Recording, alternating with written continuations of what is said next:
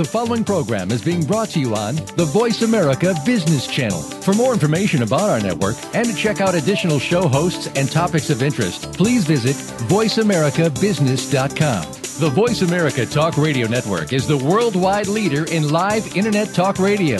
Visit voiceamerica.com. The views and ideas expressed on the following program are strictly those of the hosts or guests and do not necessarily reflect the views and ideas held by the Voice America Talk Radio Network, its staff, and management. All financial advice provided on this show is for entertainment and educational purposes only. The financial ideas and strategies discussed are only provided as a starting point for a conversation about money matters. With regard to your particular investments and financial strategies, consult your financial planner, CPA, or investment professional. All your financial decisions are yours and yours alone to make and subsequently are solely your responsibility. The information that is supplied through the context of the radio program and any repurposing of its content by the host or network is a combination and collection of solid financial investment understanding, opinion, and comments. This network, show, and its host are not liable for financial strategies, outcomes that you employ in any manner that result in any kind of loss. Shares of corporate sponsors may be the subject of buy or sell recommendations in Jay Taylor's newsletter in accordance with Jay's objective opinion.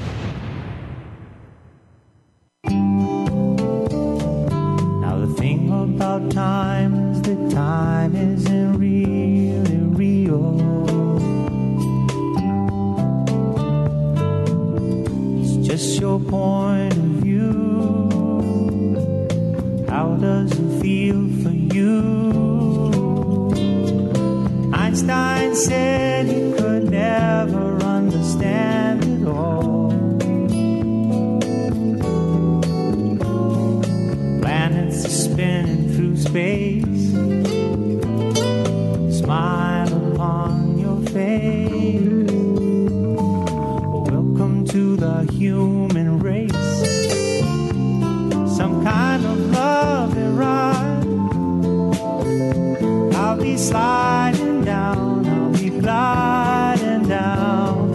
Try not to try too hard, it's just a lovely ride. Welcome to Turning Hard Times into Good Times with your host, Jay Taylor. This hour will help investors fix issues and achieve personal gain. Now here's your host, Jay Taylor. Welcome. I am your host, Jay Taylor, and very thankful to have you with us for the second show in the new year of Turning Hard Times into Good Times. I would like to just to remind you before I forget that you can download these shows as a podcast via iTunes. I want to thank each of you for listening to this show. Our numbers have been growing each month. Very gratifying to know there are people out there finding the content of this show useful to them, and we hope helping them make some money along the way as well. I want to thank each of our sponsors for making this show financially possible. Those sponsors are Sandgold, Hawthorne Gold, Magellan Minerals, Timmins Gold, International Wayside, Crocodile Gold Corp, Metanor Resources, Riverside Resources, Western Pacific Resources, Pediment Gold, Silvercrest Mines, and Resource Consultants. Resource Consultants is the only non-gold mining company on that list. They are it's headed up by Pat, by my good friend Pat, was on last week, and his company is a broker-dealer for gold and silver products. So I am also the editor of a newsletter called Jay Taylor's Gold, Energy, and Tech Stocks. It is doing quite well. Our model portfolio so far this year is up 9.53%. led by junior gold mining shares. They are up 15.52% so far this year. The seniors are not doing quite as well. They're up 7.88%. Uranium stocks are still doing very well for us, up 10% so far in this new year. So we are off to a good start this year. We racked up a 79% gain last year. Where I did make some mistakes last year was being a little bit too bearish, too fearful of the next down leg. I still am very fearful of another downturn. But more often than not, we can look back with 20/20 vision and second-guess ourselves. We don't usually have that luxury, do we? We have to go with what we know today.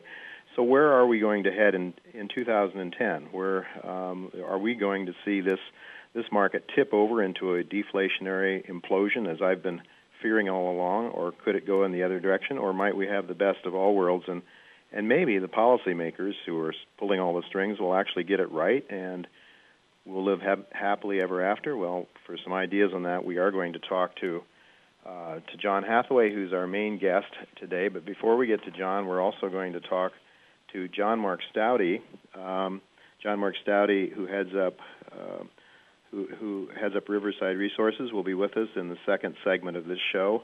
Chen Lin will be joining us in the third segment. In the second hour of today's show, or towards the end of the first hour, we're going to have John Hathaway as a special guest. He'll be continuing on into the second part of the show. And then we're going to talk to Roger Wiegand, and Gary Freeman of Pediment will be with us in the last segment. But before we get on with the show, I want to also introduce to you Joe Martin, who heads up the Cambridge House conference group, and I've been very privileged to know Joe for a number of years. Joe Martin has his next show, the Cambridge House show, is coming up in Vancouver in just another week, actually. And I have to look at the calendar, and because I know I'm going there, and it almost seems like it's come up on me so quickly. But Joe Martin is, I think, one of the luckiest guys alive because he lives in the most beautiful city in North America, I think, and that's Vancouver. He's also been a very successful businessman with his Cambridge House organization and many other endeavors over his lifetime. And Joe, welcome to Turning Hard Times into Good Times. Great to be with you today, Jay. Well, thank you. Is the sun shining in Vancouver today? Actually, no, but I will tell you, we were watching the news last night. It's not raining here, which is always good on the wet coast, as we sometimes call the West Coast. But in Fahrenheit, we were running 55 degrees Fahrenheit yesterday. Oh, man, I'm telling you, Joe, I was up in Val-d'Or in Quebec, and we were minus 22 this morning when I got up. So what a difference. The other side of the continent. That's a great spot to be if you like gold. I love Val-d'Or in the summertime. Well, the gold is there in the summer and the winter, and you can't wait to the summer to get it out because that's the opportunity cost of making money. Speaking of gold mining companies, this is a major focus of the Cambridge House, or I should say, I guess, the Cambridge House provides these shows, provides an opportunity for investors to learn to know about companies that are at your shows. Could you tell us a little bit about how this one is shaping up in Vancouver, and what are you seeing in terms of the markets these days, in terms by judging by the kind of companies that are coming to exhibit at your show? Okay, Jay, generally speaking, the way I like to define our business first in a manner that many people understand it better than just saying we do mineral exploration investment conferences. My background is magazine publishing, and I treat the conferences as a living magazine. So you have listeners who are listening to you today. They read your newsletter on a monthly basis. But my gosh, they can come to our Vancouver conference and they can actually meet you and talk to you. So that's a living magazine. And the attendees would be my circulation, people like yourself, our contributors, our editors. And, of course, we make our ad revenue, our income stream comes from exhibitors in the junior market business who are always looking for funds and exhibit as part of their investor relations program. So it's very much just what I call a living magazine. I was just going to say it's a living magazine also, Joe, and not only that they can see me and other newsletter writers, but they can meet the companies face-to-face as well. Well, that's important because Jay, I think you preach it too. You can look at all the fundamentals, if there aren't very many in exploration companies, but you can look at all your due diligence things, but it always, in my opinion, boils down to, as I call it, the jockey, who is running the company. Because good people will get good management, will find good properties, and will be able to raise money. And I often think if you're investing in these juniors, it's really neat to stare the guy in the face, the eyes, and see whether you believe him. And that's very important, I think, one of the reasons for attending. What we're seeing, Jay, is after coming through the 2009 period, which our business actually slumped 55% from 2008, we're seeing it climbing back about 40% this weekend on Sunday. I'm not sure whether you're speaking Sunday or Monday or probably both days. Yeah, I think both days. We will be kicking off with about, I just see the notes here this morning, we're jammed into convention space with 265 exhibitors. We have I think we'll have about 8,000 people showing up. And they're coming out because of the commodity markets. We used to call ourselves very much a gold show, but over the years it's changed. We call ourselves now more mineral exploration conferences. And why Vancouver is important is that about 60% of all mineral exploration in the world is done by Canadian companies. And about two-thirds of those are the juniors that are headquartered in Vancouver. They trade in the Toronto Stock Exchange for the most part, but that's primarily because the Toronto Stock Exchange bought out the old Vancouver Stock Exchange. Mm-hmm. And there's nothing like a junior to chase what's hot. Mm-hmm. And I think you recall you've written up several uranium companies. I remember buying uranium stocks when there's only 3 or 4 in the business. Mm-hmm. All of a sudden, we're up to 100. The last go-arounds would be, 2-3 years ago, came out of the woodworks were potash companies. Then we've gone through, and we still are going through, a real demand for lithium. And I call them the yums because I think the biggest thing affecting our industry right now is the movement by politicians around the world to go to a green economy. Mm-hmm. And a lot of people aren't aware what that means to commodities. But I was just reading the other day that it takes 22 more pounds of copper to go into an electric car than a conventional car. Wow. And you take all these yums, as I call them. I was talking to one gold company out of Val-d'Or, actually, and they've got a trillium, I believe it is, which is associated with gold. And by golly, they've got a major company who wants to buy all their production of trillium because it's used in solar panels. Oh. So we're finding all these rare earths, and up until now, rare earths have only been coming out of China, and China put its moratorium on export.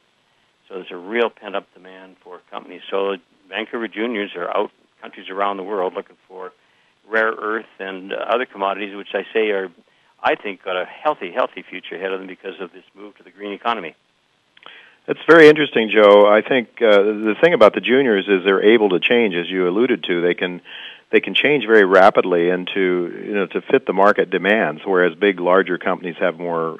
It's more difficult to turn things around and to make adjustments. And how are things shaping up for your Vancouver show? I know you've got the Olympics up there, and that Vancouver is going to be one crowded city, I'm sure, more than ever. But the demand is very strong, I understand. Yeah, we're not able to use the major convention center. It's being used as the media center for the Olympics. Mm-hmm. So we've had to move into 2 downtown hotels, which has restricted our size. But we've got a big waiting list for companies wanting to get into that. So it's going to be a lot of information. We're running, about, I think, 3 speaker halls and a bunch of workshop rooms. And we've got people out in the streets directing people to make sure they get to the right hotels to listen to the speakers they want. It'll be a lot of information, and the Vancouver show is the world's largest mineral exploration conference, so it's always a big one for us. Mm-hmm. And you have one coming up in Phoenix as well. I think that's one probably a lot of Americans can go to that might not make it all the way up to Vancouver. What could you tell us a little bit about that? When is that one going on, Joe? And how can people in general learn to know more about the Cambridge House? Sure.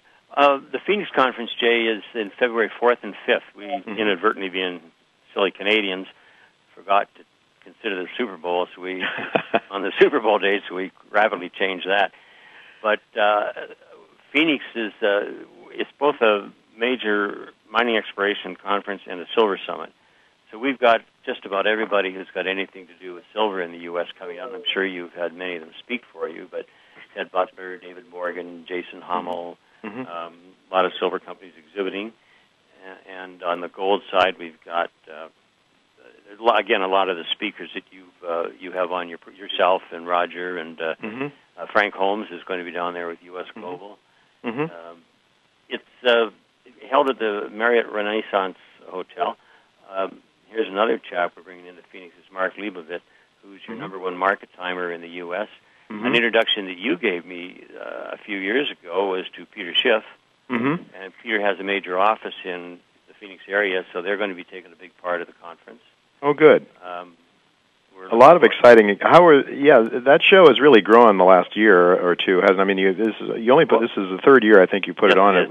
We won't say how much it grew in 2009. No, 2009 was right in the heart of the downfall. But our sales are up about 300% for the February 4 and 5. And it's an easy one to drive to. We've got it's a major intersection right by the Glendale Ice Rink and the football stadium, and there's a little sort of a mall attached to it with about 30 restaurants, and it's a fun conference. You drive there, park your car, and you can get around. And we'll have about 25 speakers. I'm just looking at chaps you probably have interviewed. Your good friend Peter Grandich. Sure. Frank, Jason, Greg McCoach, Ted Butler. I think Thomas Tan is the mining analyst for Euro Pacific, and speaking. Plus, we're going to have a little fun here. The Gold Group, GATA Group, will be there in force, and we're going to be putting on a dinner where we're going to roast GATA Chairman Bill Murphy.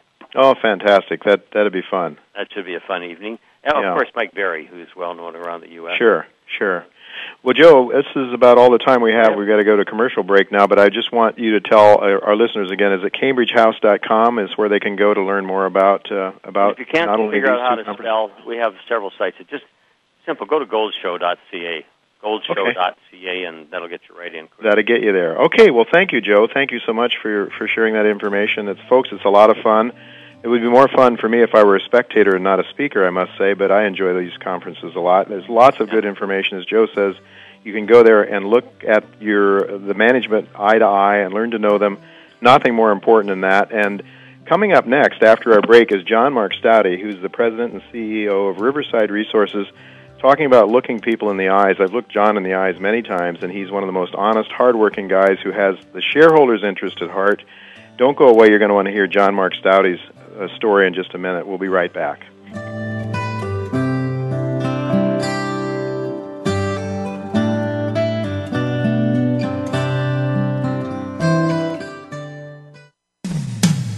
When it comes to business, you'll find the experts here.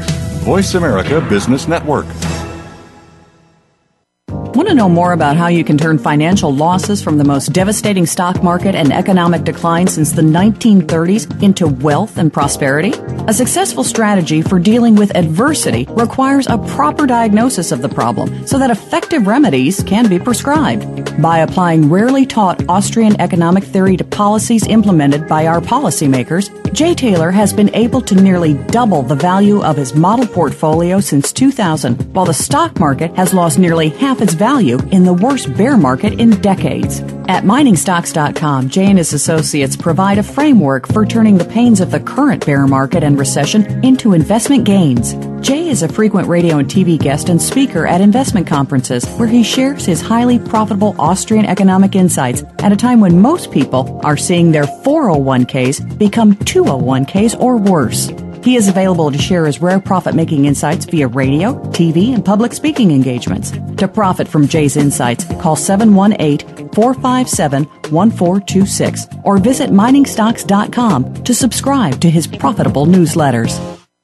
Apollo Gold is a gold-producing and exploration company that recently brought the brand-new Black Fox Mine into production. Apollo's 100% owned Black Fox Mine is located in the world-renowned gold-producing district of Timmins, Ontario, Canada. It's expected to produce over 100,000 ounces of gold annually. Apollo Gold also has tremendous potential for additional gold discovery as they continue their current exploration program on their recent new discovery at the Gray Fox property, which is adjacent to the Black Fox Mine, as well as its new land acquisition of Pike River. With gold prices near an all-time high, investors should consider Apollo Gold as an outstanding opportunity to invest in an undervalued junior gold mining company, well-positioned to take advantage of a bull gold market. Apollo Gold trades on the New York Stock Exchange under the ticker symbol AGT and on the Toronto Stock Exchange under the ticker symbol APG. Visit Apollo's website at www.apollogold.com. Apollo Gold, a golden opportunity for investment. Have you been acquiring physical gold, silver, and coins? Are you receiving the best price and the best service you can? Why not work with the most recommended precious metals company in the country? Resource Consultants is recommended by over 20 newsletter writers, several websites, and countless stockbrokers and financial planners. Call them now and find out how they can help you. 800-494-4149. Or visit them on the web at www.buysilvernow.com. That's 800-494-4149. They'll be waiting for your call. I am Jay Taylor, your host for Turning Hard Times into Good Times. Gold has risen from $250 to well over $1,200 since 2002. That has greatly improved gold mining profit margins and profits for gold investors. But mining stocks are very risky, so you do need to know which stocks have the best chance of success. I believe Magellan Minerals, traded Toronto under the symbol MNM, is one such company. That's why it is a top pick of my newsletter, Jay Taylor's Gold, Energy, and Tech Stocks. Go to MagellanMinerals.com website to learn more. When it comes to business, you'll find the experts here. Voice America Business Network. Welcome to the human race. Some kind of sliding down, I'll be gliding down. Try not to try too hard, it's just a lovely ride. You're listening to Turning Hard Times into Good Times with your host, Jay Taylor. If you have a question or comment about today's show, Jay would love to hear from you at 1-866-472-5790. That's 1-866-472-5790. You can also send an email to questionsfortaylor@gmail.com.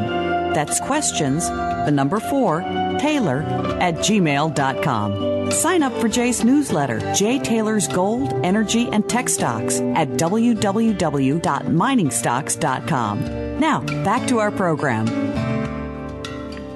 Welcome to Turning Hard Times into Good Times. I'm here with John Mark Staude, President and CEO of Riverside Resources.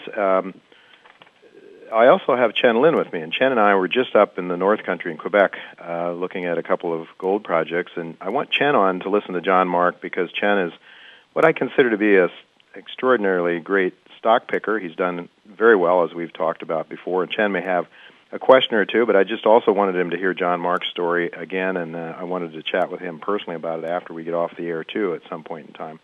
But Riverside Resources trades TS on the Toronto Exchange under the symbol RRI.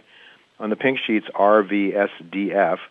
It's at about, the last I looked, around 65 cents or so. Although today the markets are taking a battering. Perhaps it's down. Maybe John can tell us. It's only 21.8 million shares outstanding, which is really quite extraordinary. It's got a market cap of 15 million, which doesn't mean much until you start to look at what the company has, its prospects, and in my view, Riverside Resources is definitely very much an undervalued stock. Now, before we get to John, I should just mention, for the sake of full disclosure, that Riverside is a sponsor to this show. I do recommend it in my newsletter as a buy to my subscribers, and I do personally own this stock. And I tripled up my position recently when it went down quite a bit on some drilling news that I guess some people thought was less than spectacular, but I thought it was solid and looked very good from a longer-term perspective, so I took that as a buying opportunity.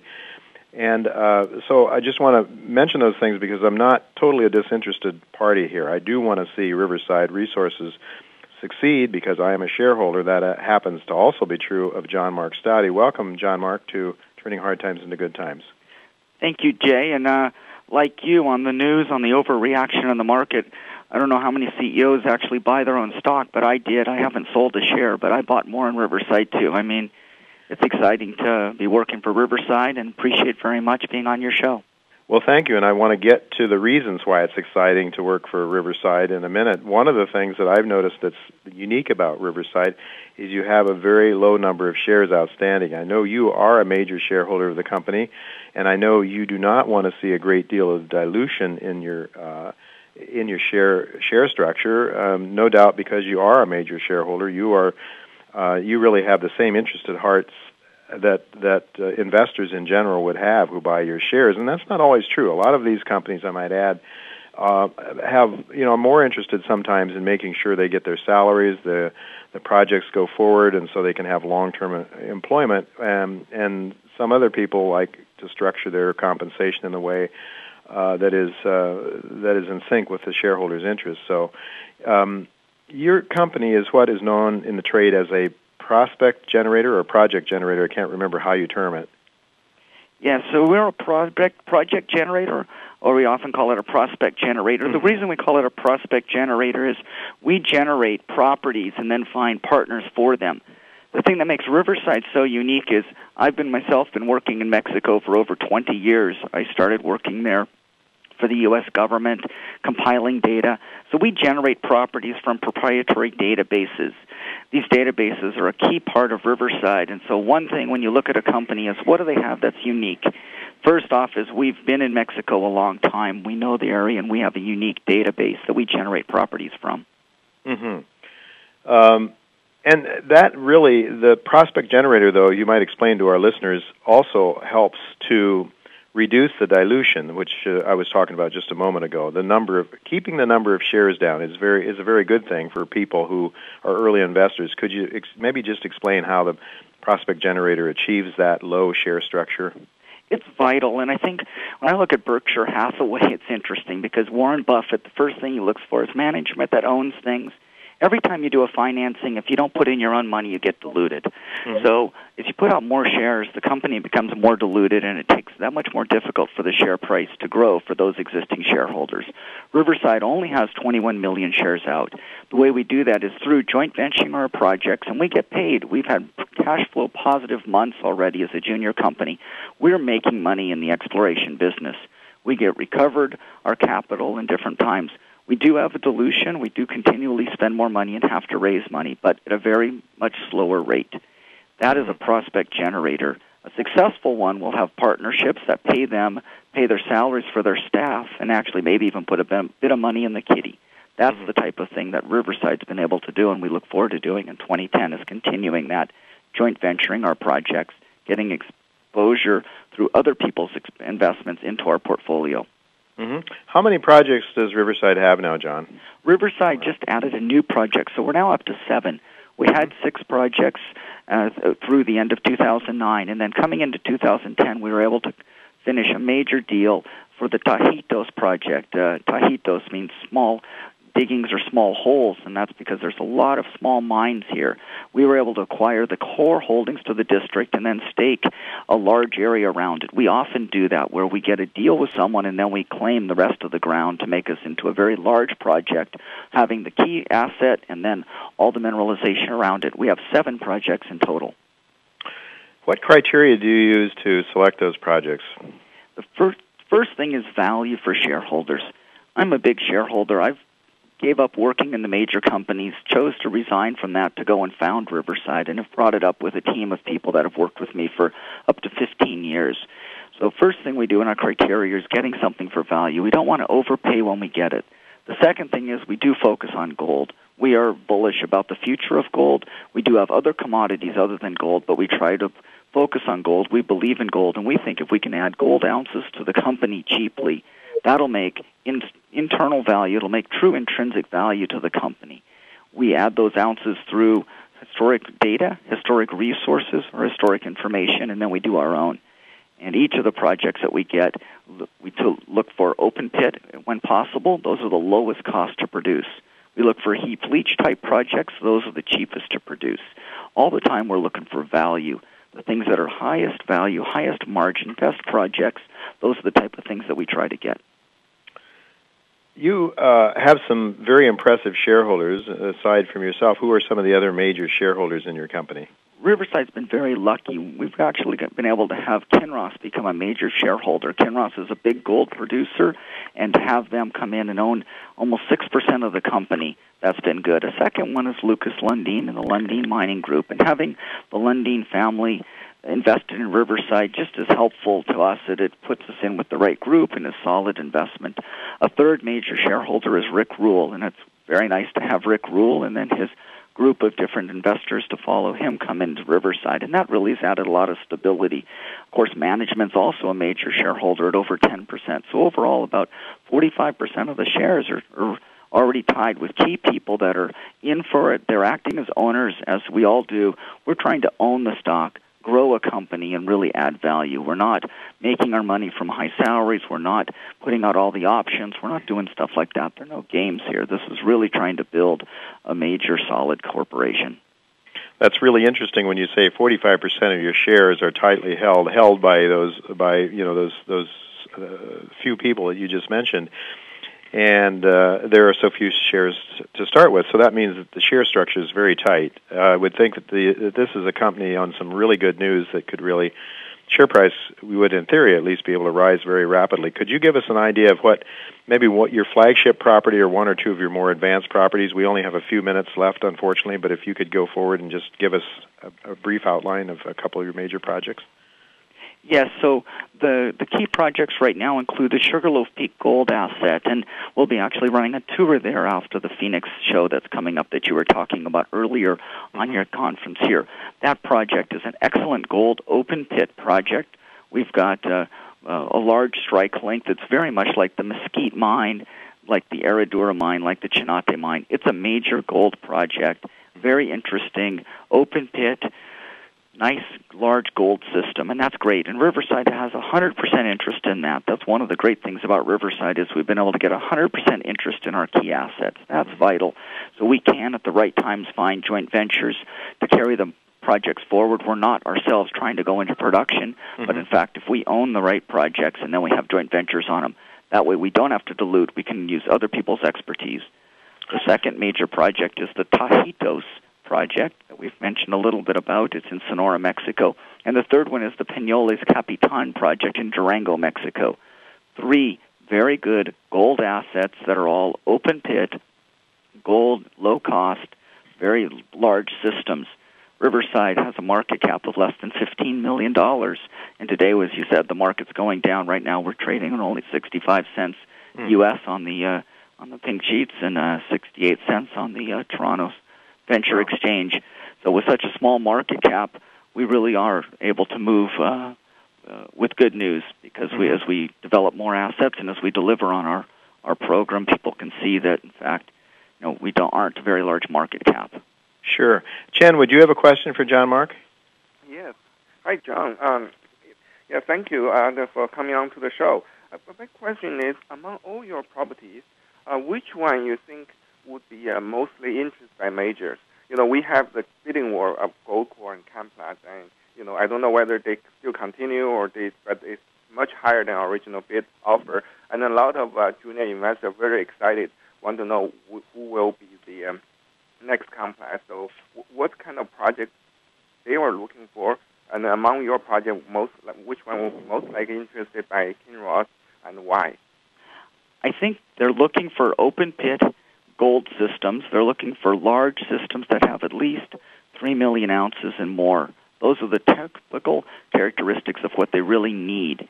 And the Canplat's venture is very close to our Peñoles project in the Capitan area. It's in Durango, Mexico. That project is open pit gold and fits very well, Chen, for the type of event that's happened. Riverside owns that 100%, and that's a very, very good project. The second one, Sugarloaf Peak, is also very good for those companies wanting to work instead of in Mexico, but up in the United States. That project's in Arizona. So we have different majors that are interested in that project because they're looking for gold assets that are in the United States. So those 2 lead projects right now would be fitting for your interest. I think at the end of December this coming year, we'll see a good competition come from the Tajitos project, and that would be a third. But right now, the Capitan project would be one that would fit very well with the competition Goldcorp, and Newmont Peñoles have just been going back and forth on for the project with Canplat's. Riverside's got the Capitan project. It's a very good opportunity in similar type of jurisdiction. John Mark, getting back to your statement there in answering Chen's question that you think the majors are looking for at least 3 million ounces, I know it's too early to tell. I know you've got a lot of work to do. But given what you know at this point in time about the structure, about the grades and so forth, and the drilling that's taken place already at Sugarloaf Peak, do you think that project has the potential, and I would underscore the word potential, to come up with those kind of numbers, with that kind of a resource? Potentially, most definitely, yes. We have not drilled enough yet, but there are drill holes that go down 1 kilometer that were drilled by previous people, not for gold, but for porphyry copper. Those holes had alteration going all the way down the hole. In our current drilling, we've drilled 200-meter deep holes, and those are finding gold all the way down the hole. So we see this system as very large. So potentially, yes. We also see the system as very long. It goes over 3 kilometers. That's 2 miles of strike length. So we're into a very, very large system. So it's the right type of area that one could find that. And we're looking forward to continuing in the 2010 to delineate and expand. And we'll come out with some new maps on our website here. And we just put out a new video about it up on the YouTube. If you go to YouTube, you can see John Mark's Geo-Tutorials. It's one of our emphases on trying to just teach. We're trying to explain how we do it and what we do. We're not trying to promote Riverside. We're just trying to let people know and be able to be approachable to investors and to the general public. Okay, John Mark, what is that website so people can go there? What is the website for Riverside is www.rivres. That's RIVRES.com. Rivres.com. Fantastic. Well, thank you, John Mark. And I can tell you, folks out there listening to this show, that Riverside, as I said, I own the stock. It has a recommendation on our newsletter. They are a sponsor to this show. The reason I like this company a lot is because of the management headed up by John Mark Stouty, but also because I see the Sugarloaf Peak as having, in my view, having the potential, again, underscoring the word potential, to come up big. And with a prospect generator like John Mark has, you only need one of those projects to be successful. And if they are, I got to tell you, this isn't a $15 million market cap company any longer, folks. So you might want to consider, and what I always tell my subscribers is don't back up the truck and put everything you have into one stock. Be ready to diversify. And if you buy a few shares of Riverside Resources and it comes in big, as I think it has a good chance of doing, then you're going to be a very happy shareholder. John Mark, I want to thank you very much for coming on the show, and we're just about to go to break, I think, now. Okay, we're coming up on break time, so thanks again, John Mark Stouty, for being with us. Folks, be sure to check out John's work. We're going to come right back with Chen Lin, who's going to have some thoughts about the trip we just made up north, and I'm sure some more words of wisdom and some money-making ideas from Chen Lin. Don't go away. We'll be right back.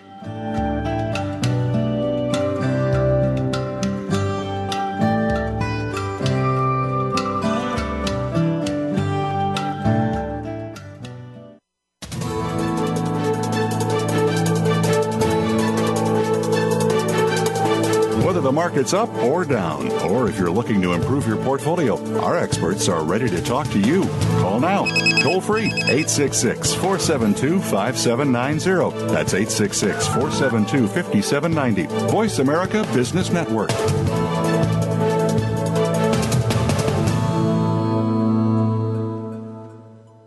Want to know more about how you can turn financial losses from the most devastating stock market and economic decline since the 1930s into wealth and prosperity?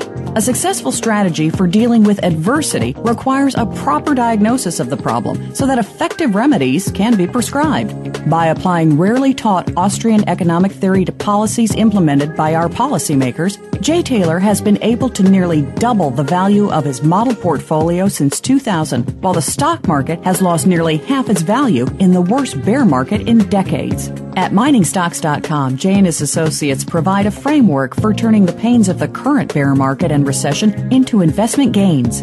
Jay is a frequent radio and TV guest and speaker at investment conferences where he shares his highly profitable Austrian economic insights at a time when most people are seeing their 401ks become 201ks or worse. He is available to share his rare profit-making insights via radio, TV, and public speaking engagements. To profit from Jay's insights, call 718-457-1426 or visit miningstocks.com to subscribe to his profitable newsletters. I am Jay Taylor, your host for Turning Hard Times into Good Times. Gold has risen from $250 to well over $1,200 since 2002. That has greatly improved gold mining profit margins and profits for gold investors. But mining stocks are very risky, so you do need to know which stocks have the best chance of success. I believe Magellan Minerals, traded Toronto under the symbol MNM, is one such company. That's why it is a top pick of my newsletter, Jay Taylor's Gold, Energy, and Tech Stocks. Go to MagellanMinerals.com website to learn more. Apollo Gold is a gold-producing and exploration company that recently brought the brand-new Black Fox Mine into production. Apollo's 100% owned Black Fox Mine is located in the world-renowned gold-producing district of Timmins, Ontario, Canada. It's expected to produce over 100,000 ounces of gold annually. Apollo Gold also has tremendous potential for additional gold discovery as they continue their current exploration program on their recent new discovery at the Gray Fox property, which is adjacent to the Black Fox Mine, as well as its new land acquisition of Pike River. With gold prices near an all-time high, investors should consider Apollo Gold as an outstanding opportunity to invest in an undervalued junior gold mining company, well-positioned to take advantage of a bull gold market. Apollo Gold trades on the New York Stock Exchange under the ticker symbol AGT and on the Toronto Stock Exchange under the ticker symbol APG. Visit Apollo's website at www.apollogold.com. Apollo Gold, a golden opportunity for investment. Voice America Business Network, the bottom line in business. Welcome to the human race. Some kind of love and ride. I'll be sliding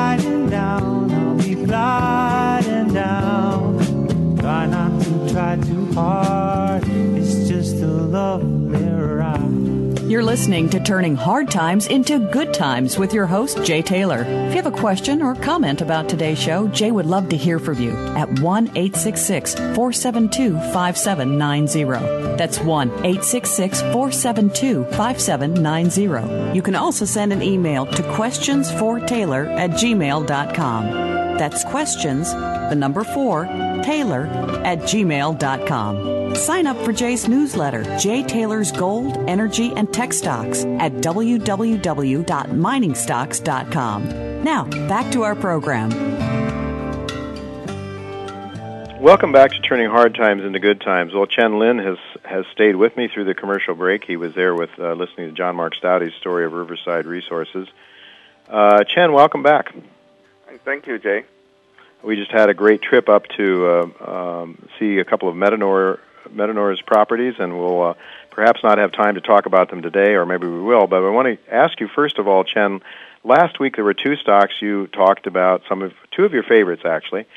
One of them was Golden Minerals, and the other one was North Star Healthcare. North Star Healthcare has gained 40% since last week, and Golden Minerals is up 30% last week. Let's talk about North Star Healthcare first. What's going on there? Have you any idea why the stock is moving the way it is? I really do not have idea. The only thing I can guess is there's a tax selling at the end of December, and people, sellers sold out their positions. Now it's time to rise. I mean, it's an extremely undervalued stock. It used to trade over $10, and when I was talking last week, it was below $1, very close to a takeover bid by its ex-CEO last year. Think about it, in 2009, early 2009, very close to a takeover bid. So it was extremely undervalued. I think people start recognizing its value. Okay, so anyway, congratulations on that one, 40%. What about Golden Minerals, up 30% since last week? What's going on there? Yeah, it's actually a little bit more than 30%, maybe 35%. But yeah, I think it's also people recognize the value. Look at a company with 45 properties who acquired when gold was below $500, and then they have a fantastic drilling results. They supposed to have a 43-101 coming out very soon. That's something I'm very looking forward to. It will come out, according to companies, by the end of this month. So that will, including the drill hole, the 12 meters, 3,000 grams per ton, fantastic drill hole. That will be in the 43-101. So I'm very excited to wait, for the next few weeks to see the results. By the way, I hold both stocks. I didn't sell any, even though they went up. Both of them went up so much because I believe they are still severely undervalued even at the current price. I should mention, I think, Chen, that the number of shares there are very limited. It's a very small number, 2-3 million shares or so outstanding there? Right. Golden Mineral, they are with recent investment by Sentient and Hochschild. They are about a little bit over 4 million, I think, 4 million share outstanding. So their market cap is about 50 million something, and they have 20 million cash and 45 properties. So that's that's a story. You think how undervalued it is. You can imagine. Yeah, and that I believe was a spinoff, or it's a remake of a company that went through bankruptcy. What was the previous company? Was what, Chen? Apex Silver was the previous bankrupt company. They built a big silver zinc mine, and unfortunately, in the credit crunch, and also because their bad load and their hedging program, they went to bankruptcy. Actually, Sumitomo bought it penny on the dollar. So for the mine, and now they manage the mine for Sumitomo, and I heard Sumitomo very happy with that. Their management, they're going to give them a bonus this year. So it's it's an unfortunate event for the old company, unfortunate for old shareholder. But right now, this is a rebirth of a new company. Well, I think they're bringing in something more than $1 per share in cash flow from management of that company, that previous company. But Sumitomo was able to buy that project on a penny to the dollar. You're saying? They bought a very low price. I forgot exactly what the price is from the bankruptcy court. So all the shareholder got wiped out. All the convertible bondholder got these shares in the Golden Mineral. And all the convertible bondholder, they're more interested in doing tax selling because they want to write off their tax. than really invest because they're bondholder. And then most selling was done last year because all the bondholders sold last year. So this year stock rise very quickly. Okay, well, you still see a big upside potential then for gold and minerals, even though it's risen dramatically. It's still a fairly small market cap with lots of great properties. And I also mentioned, I believe that they were very early. Those properties were obtained before any bull market in silver and gold got underway. Exactly. So I think they're considered to be prime properties. I know that this is a company also that Brent Cook, who we interviewed here on this show some weeks ago, is also that's a company that Brent Cook is very, very keen on. Chen, we only have a couple of minutes to go. I need to ask you about another favorite of yours, one that I have on my list that I've been looking at too, a coal producer, North American Gem. Could you just talk a minute about North American Gem and why you like that stock? Yes, and partially it's due to this cold weather. The natural gas price went up, the energy price went up, and then coal price also going up. I contact the company. They are not have a fixed lock-in price, so they can take advantage of the rising coal price. Mm-hmm. Okay, I mean, you did a very good job, Jay, in analyzing their potential cash flow. They can their stock is trading at 14, 15 cents right now, but they can cash flow 10 cents, mm-hmm. In the near future. Right. But if gold price go higher, they can cash flow even more than that. So that will make it a very, very undervalued story.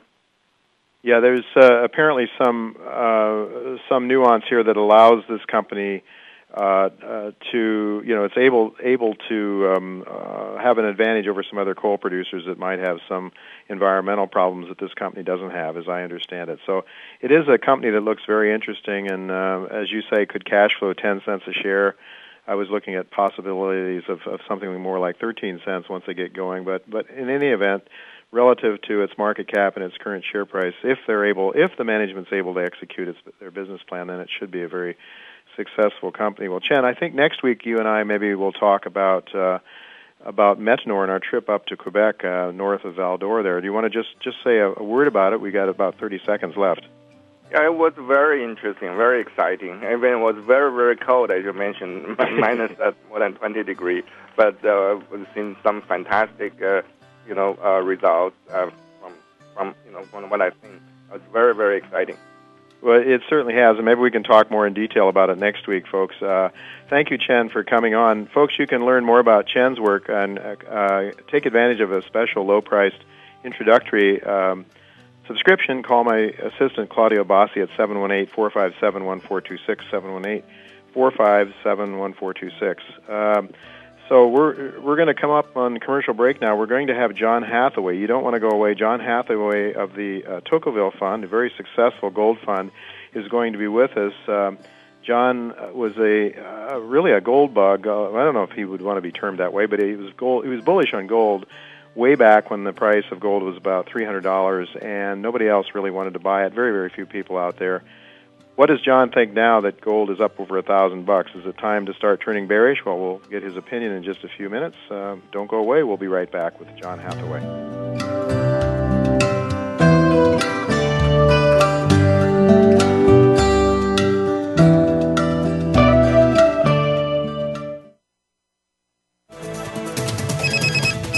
Up-to-date business and financial news. Call now and get the financial information you need. 866-472-5790. 866-472-5790. The experts are here. Voice America Business Network.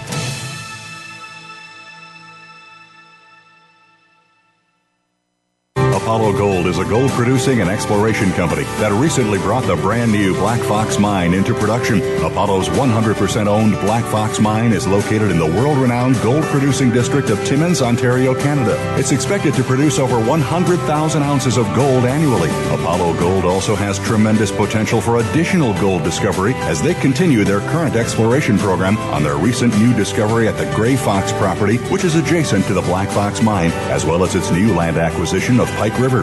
With gold prices near an all-time high, investors should consider Apollo Gold as an outstanding opportunity to invest in an undervalued junior gold mining company, well positioned to take advantage of a bull gold market. Apollo Gold trades on the New York Stock Exchange under the ticker symbol AGT and on the Toronto Stock Exchange under the ticker symbol APG. Visit Apollo's website at www.apollogold.com. Apollo Gold, a golden opportunity for investment.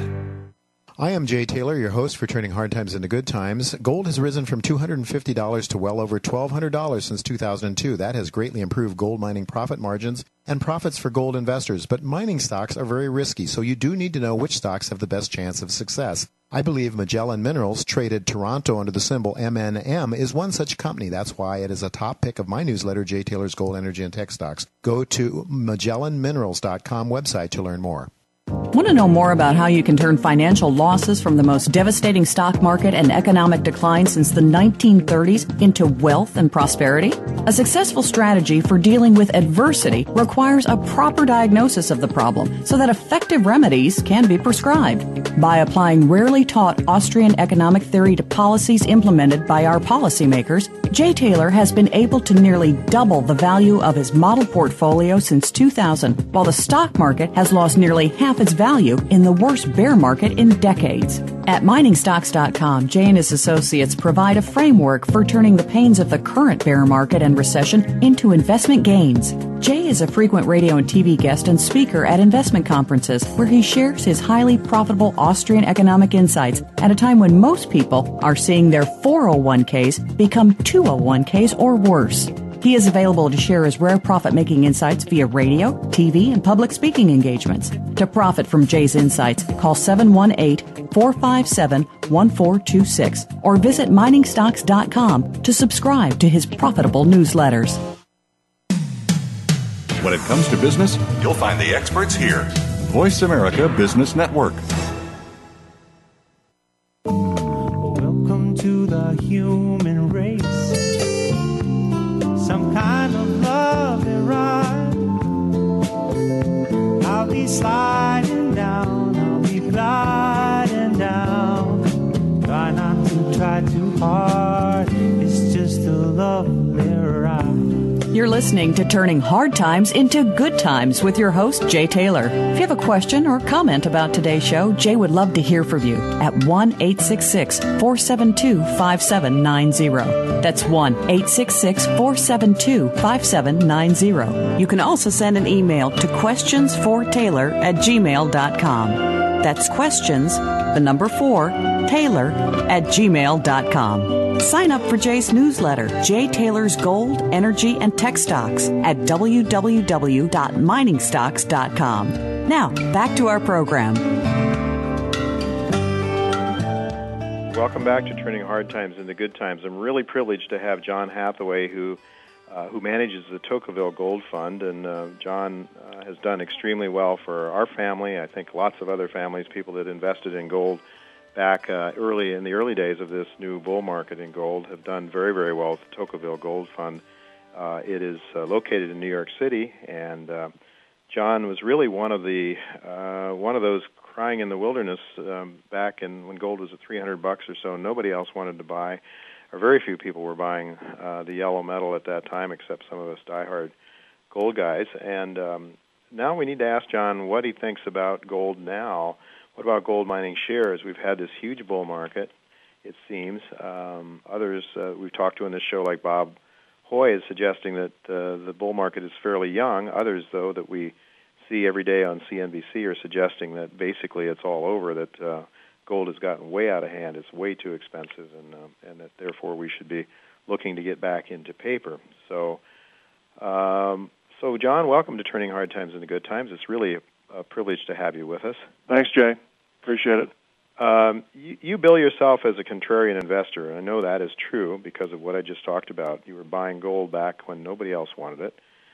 I remember you saying on CNBC back in those early days how you were convinced that gold would eventually be quoted in 4 digits rather than 3, and that sounded pretty outlandish to most people at that time, not some of us gold bugs necessarily. But the only question you said was, I think if I remember what you said properly, was the only question in your mind was what the first digit would be of the 4 digits. That's right. So now gold is selling at well over $1,000. Well, it's 1,100 and some change, I guess. It has become more popular. And in a recent essay you wrote, titled "A Contrarian's Dilemma," you noted that India buying 200 tons of gold from the IMF and Barrick Gold's reversing its short position is making you a little bit uneasy about your contrarian position. So, what do you have to say about it now? Is it time to get out of gold? Well, if you're a contrarian, you don't want to be in the wilderness forever. Obviously, you have to have company and more and more people agreeing with the stand that you initially took when nobody else cared about it. Mm-hmm. So what we're seeing now, I think, is the bandwagon is growing. If you look at the kind of investors that are becoming prominent in the gold space, they are very high-profile, elite investment thinkers. John Paulson would be one. Paul Tudor Jones would be another. There are a number of others, and they're all people that have made have a history of making good decisions. So, yeah, I have to agree that it's no longer a contrarian story, but that's just the evolution of a market from early days of a bull market into something that's a little more full-fledged. So now we have momentum. We have momentum players as well as I said, these very well thought of high-profile investment thinkers, and yes, central banks buying gold, Barrick closing its hedge book. That just shows you that we've come a good distance. But the things that are driving it are really a lot less to do with whether India as a central bank is buying it or Barrick is closing out its hedge book. It's the potential loss of value of paper assets, the U.S. dollar, the euro, financial assets, all of that. That's what's really going on, and that's what's driving money into gold. And I would agree with Bob Hoy and some of the others that you've quoted that particular aspect of things is still early days. Okay, so I noticed that you mentioned India in your recent essay. China has only, I guess, 1.8% of its foreign currencies or its reserves in gold. Japan has 2.8%. Brazil has 0.6%. Mm-hmm. What do you think the chances are? I mean, I think India was a lot higher than that. What do you think the chances are of some of those growing? Well, China certainly and Brazil are growing nations because their economies are growing now. Right. What do you think the chances of those countries really continuing to put away gold as reserves, increasing that? Well, to me, it's almost inevitable because their policy. Let's take China. They're basically pegged their currency to the dollar so that they can maintain the U.S. as an export market. Mm-hmm. So in doing that, they essentially become large accumulators of U.S. dollar assets. Now, Brazil and the others you mentioned, Japan for sure, also manipulate their currencies. And the first result is that they accumulate an outsized position in U.S. dollars, which they then invest in Treasury bills. So that issue is not going away, and eventually they'll need to diversify, and they'll do what India did. So I see that as a likelihood down the road. Okay. We're going to go to station break right now. We're going to be right back with John Hathaway. We're going to ask him more about gold, about the Federal Reserve and its policies, and where he thinks we're going from here with the gold price and gold mining as well, because John's fund invests in that sector. I'm sure he has some words of wisdom for us. So don't go away. We'll be right back after a commercial break.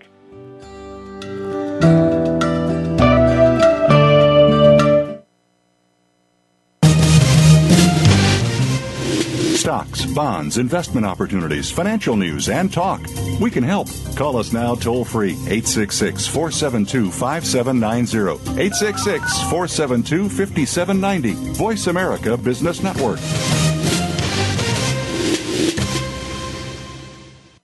Apollo Gold is a gold-producing and exploration company that recently brought the brand-new Black Fox Mine into production. Apollo's 100% owned Black Fox Mine is located in the world-renowned gold-producing district of Timmins, Ontario, Canada. It's expected to produce over 100,000 ounces of gold annually. Apollo Gold also has tremendous potential for additional gold discovery as they continue their current exploration program on their recent new discovery at the Gray Fox property, which is adjacent to the Black Fox Mine, as well as its new land acquisition of Pike River.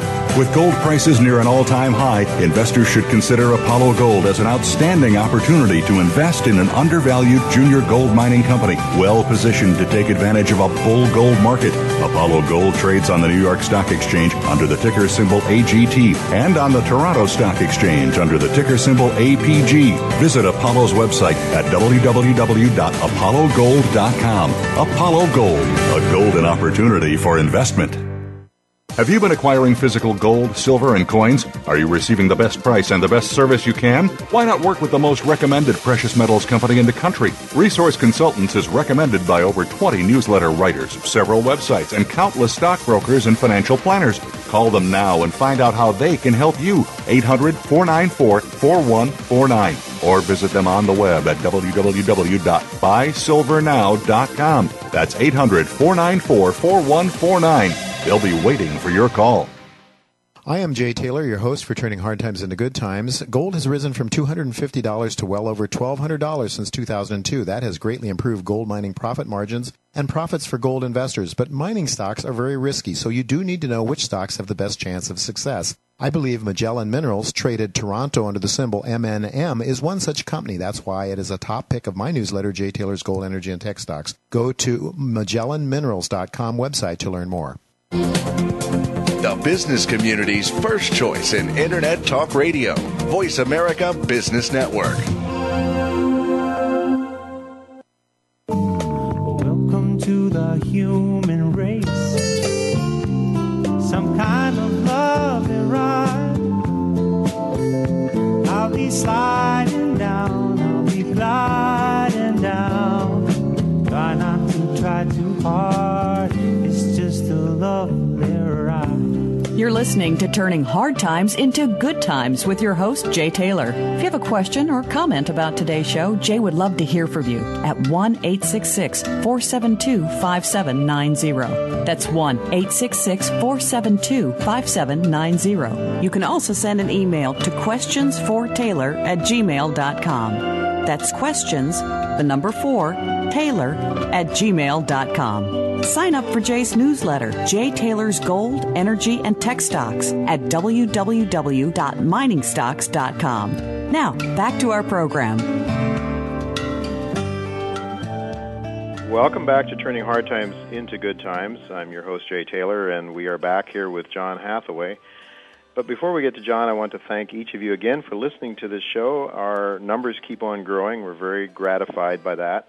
We also want to thank our sponsors for making this show financially possible. Again, those sponsors are Sandgold, Hawthorne Gold, Magellan Minerals, Timmins Gold, International Wayside, Crocodile Gold Corp, Metanor Resources, Riverside Resources, Western Pacific, Pediment Gold, Silvercrest Mines, and Resource Consultants. John, thanks for coming back again after the break to be with us. Before the break, I mentioned that really wanted to get into another topic as we get into this segment. But the Federal Reserve, you mentioned in your last essay that I read something about you think that the Fed may have changed a change of heart with respect to the gold price. Maybe they're not so opposed to a rising gold price in this environment. Could you explain your thinking there? Yeah. I'm not sure it just pertains to gold, but I think the game is to reflate the economy. Mm-hmm. And any collateral value that can increase so that lenders would have confidence against asset values is what they are trying to design. They're definitely afraid of deflation. Mm-hmm. So the way gold fits into that is that obviously at the very least it signals an intent to inflate.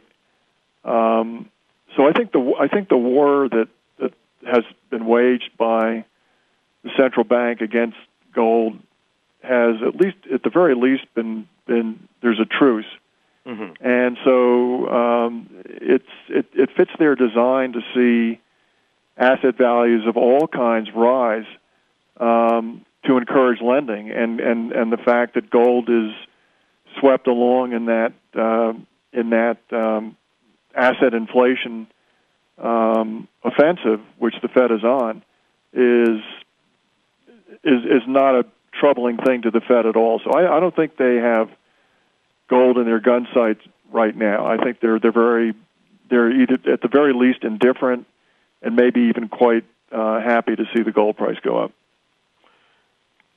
You've talked about 4 stages of a bull market, I guess any bull market, but with respect to gold, could you tell us what stage do you think we're in? Could you first explain what those 4 stages of a bull market are, and then perhaps let us know where you think we are with respect to the gold bull market? Okay. Well, these are very highly scientific terms. I have basically the beginning, the end of the beginning, the beginning of the end, and the end. So okay. it's not terribly complicated. Okay. But there is some method to my madness, I suppose. And that is that in the beginning of a bull market, it's very quiet. Essentially, what you have is a very sold-out condition. Nobody owns it, and that was certainly the case back in the late 1990s when we started our gold fund. In fact, it was the subject of ridicule, and I'll never forget the weekend segment of the Financial Times. I forget the exact date, but I saved a copy of it, called "The Death of Gold," mm-hmm. and it's kind of like the death of equities from Business Week back in the at the beginning of the bull market in equities in 1980. Mm-hmm. So that's the beginning. The end of the beginning is.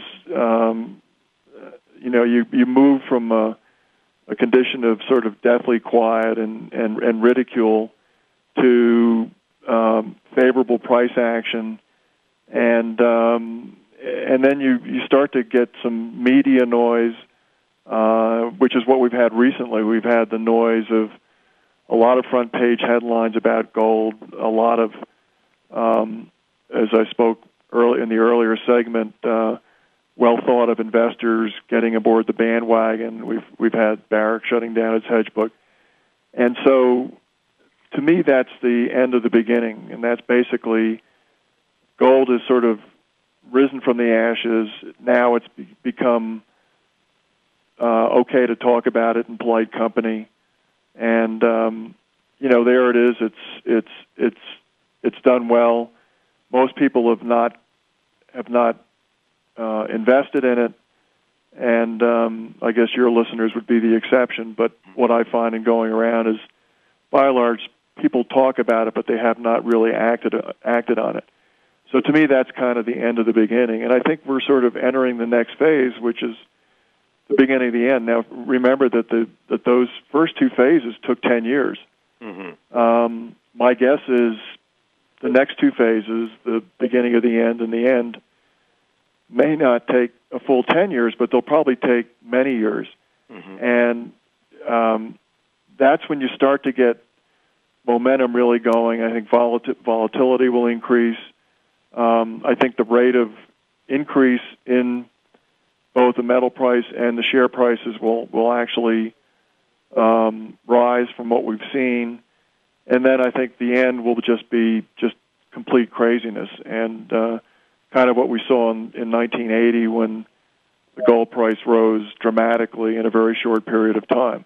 And that was kind of the bell ringing for investors to kind of stand aside and maybe go to the next good investment idea. Now, what is that end going to look like? Let's remember that in 1980 you had some very important political sea changes, and that's what I think it will take to bring an end to this bull market in gold. I think you'll have to have a new administration that has much more of a hard money mentality, and you'll need a central banker that can back that up, because that's what you had in 1980 with Reagan and with Volcker. What that would mean would be a recession of a couple of years, maybe 3 years, and very high real interest rates. I don't see that on the horizon at any point, but I would just suggest that that's a scenario for a sort of a comeback for paper money. Again, I don't see that happening anytime soon. It's hard to see that, isn't it, right now? It really is. I mean, it's just political environment. And, the world in 1980 was a lot different. And I think, there's so much debt out there. The world has changed dramatically. So my guess is that that transition will be much more tumultuous than it was in 1980. And that was pretty scary back then. Indeed, it was. Well, we've heard some talk from mainstream pundits that gold is in a bubble. And I take it from what you're saying, you look around and you don't see people really rushing around to buy gold and the kind of anything. I mean, the bubble is bonds. The bubble is treasuries. Okay, so which are ridiculously valued. Well, why do you think some people think there's a bubble in gold? Well, typically the guys that are saying that it's a bubble are people who missed the whole play. Rubini would be a good example. Yeah. CNBC has always been anti-gold. Yeah. It always kills me when somebody tells you to sell something, but they never told you to buy it. Right. So I don't think there's a lot of credibility to that sort of commentary.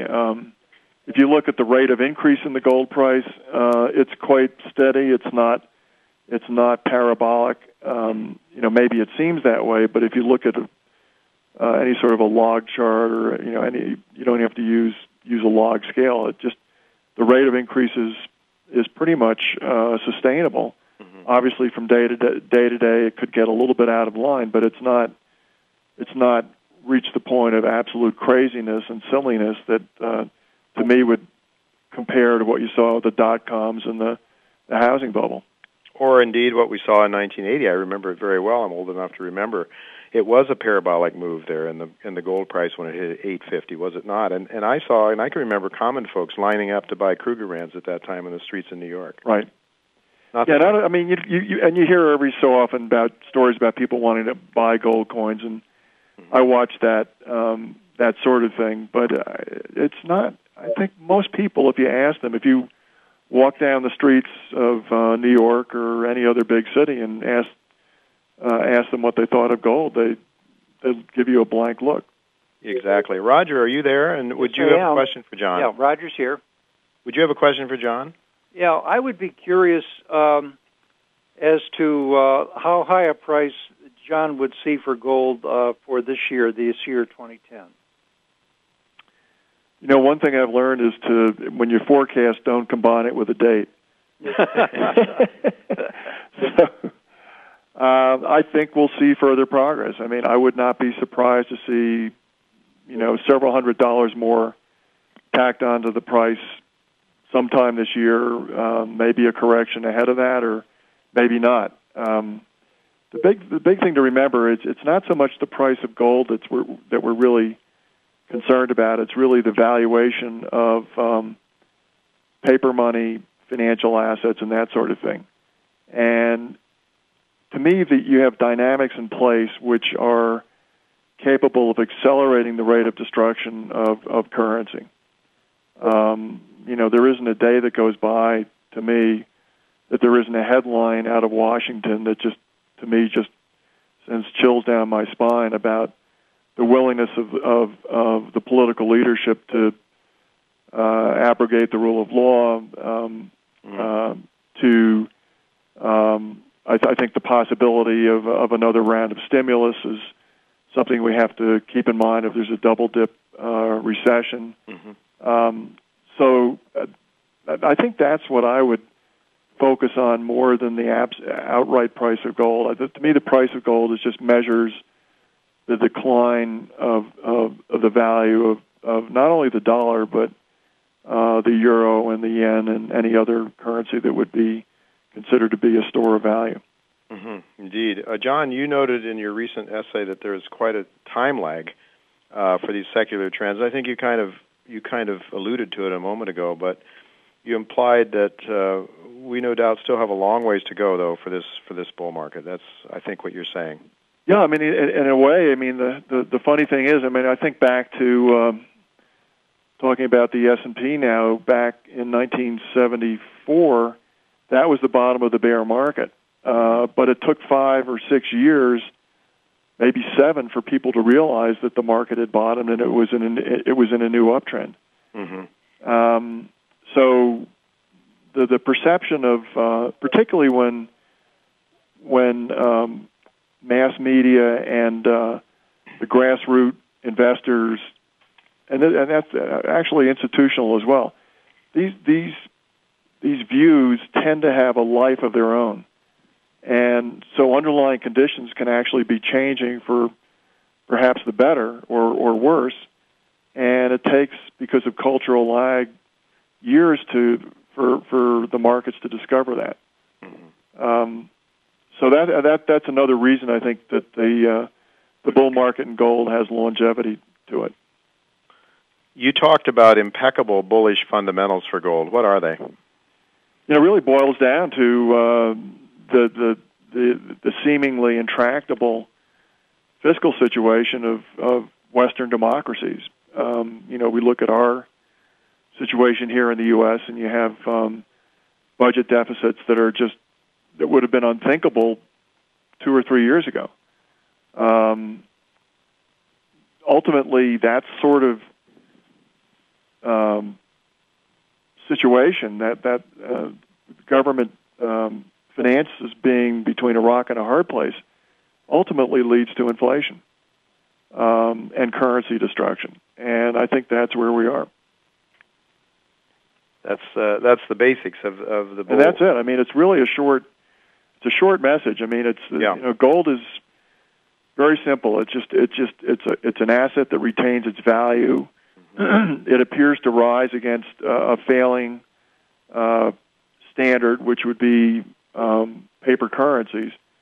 In reality, it's just preserving capital, and then for those of us who see that as an opportunity, we can potentially make money from that observation and that strategy, and in particular, investing in mining shares, which offer leveraged returns against a rising gold price. Well, speaking of mining shares, Bob Hoye, who I've noted has been on this show 3 times, in fact, talks a lot about the real price of gold, and I think this sort of, goes to your answer to Roger's question a minute ago. What really matters is not the nominal price of gold, but what an ounce of gold will buy relative to currency and what currency will buy. What are your thoughts on Bob Hoye's concept? I know you and I talked about this off air.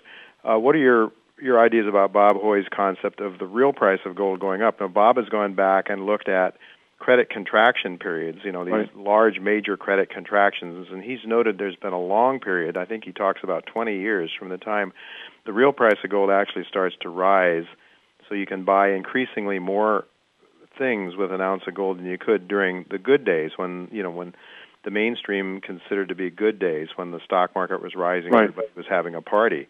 What are your thoughts about Bob's idea about the real price of gold rising, and what might that mean for your fund and the companies that you're buying for your shareholders? Well, first of all, I think that's a valid concept, and restating it, it means that gold outperforms other commodities. I can remember leading up into the midpoint of 2008. Gold was kind of like the tortoise in the race, and oil and base metals were outperforming gold, pretty much because you had this popular investment theme that China would just consume more and more of everything. And what people forgot is that gold is the only commodity that has gold and silver have monetary characteristics. So when you get a crunch like we did, where financial issues rise to the top of the heap, economically sensitive commodities just plummeted. Oil went from $150 down to $40, and copper went from $4 down to less than $2, I think.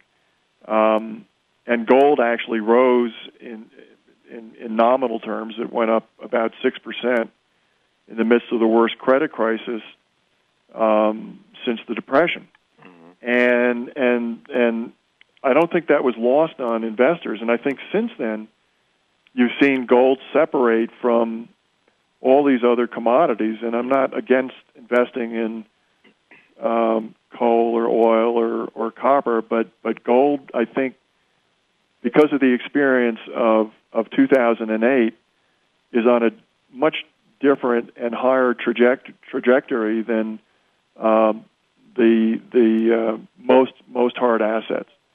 And I think that's what Bob is referring to. So what that means when you translate that into margins for mining companies, it means that the price of what they are selling on a relative basis is going up much more than the cost of producing it. The energy, the steel, the chemicals, and all that sort of thing are not keeping pace with the gold price, and that translates into potentially very dramatic margin expansion and much higher earnings and cash flow, which almost nobody today thinks could happen.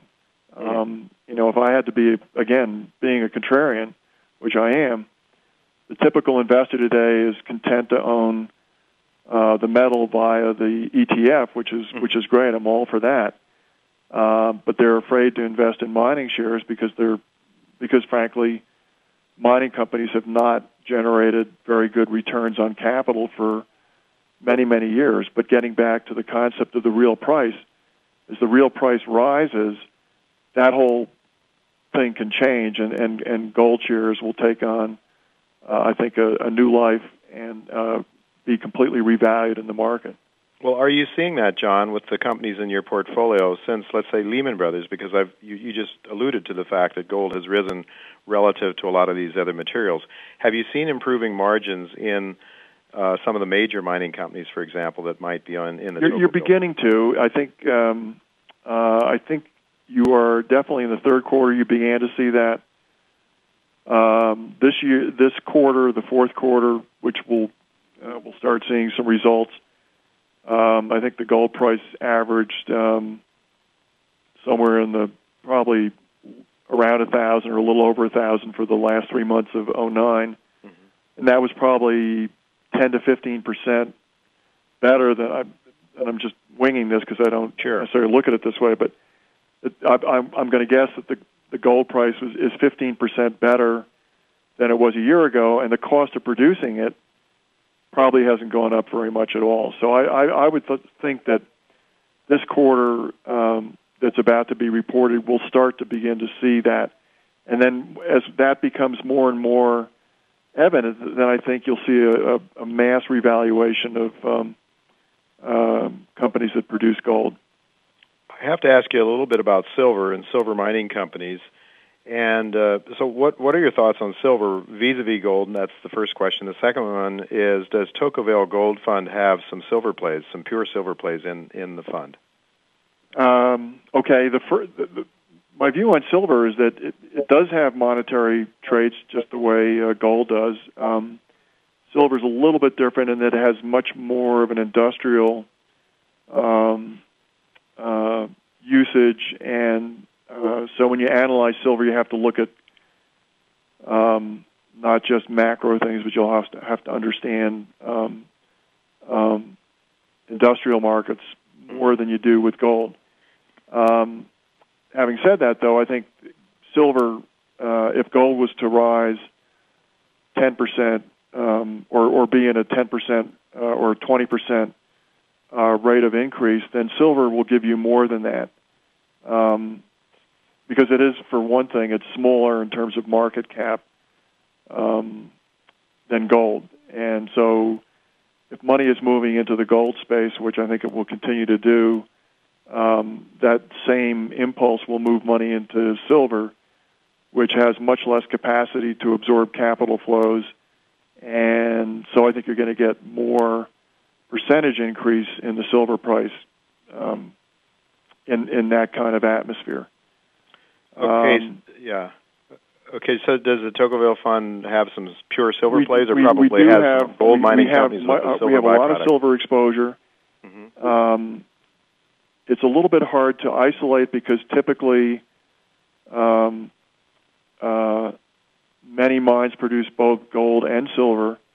However, we do own stocks like Silver Wheaton and Pan Am Silver, just to name a couple, that would be thought of as pure silver plays, and I expect them to do very well.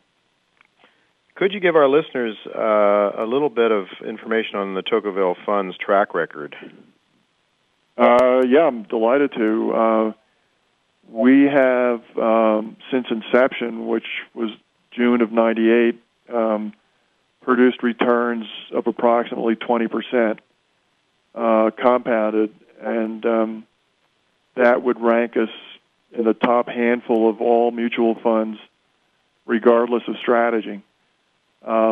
Anybody can go to Morningstar or the other websites to see how we did, but we have outperformed the gold price. We've outperformed our benchmark, which is the XAU, and the past is not prologue, but I'm very proud of what we've accomplished since we started the fund. Sure. What are some of the fund's larger holdings among gold mining companies? Our largest. First of all, we do own physical metal. We have about a 9% exposure to physical, physical bullion. Our largest individual gold mining holding is Randgold Resources. We also have a large position in Goldcorp, Ivanhoe Mines, Goldfields, and Newmont Mining. Those would be some of the large cap names we have a lot of exposure to. Roger, would you happen to have another question for John? We have another minute, a couple of minutes left. Yeah, a couple things that I think that would be helpful to reinforce some of the things that John has told us. Gold's from about 2001 up until, say, about a year ago, had a consistent pattern of adding on another 15% per year. In the last year or so, that has gone a little higher. It's more like 17 or 18%. Mm-hmm. And again, beyond that, I think for this year, I think we're probably going to see an average gold price of even higher than that, probably like 23 or 24%. Mm-hmm. That's just my forecast on it. But the point being that those that claim that the gold run is all over with, I think you've only seen phase one, and we're escalating into phase two where things are going to go faster. Mm-hmm.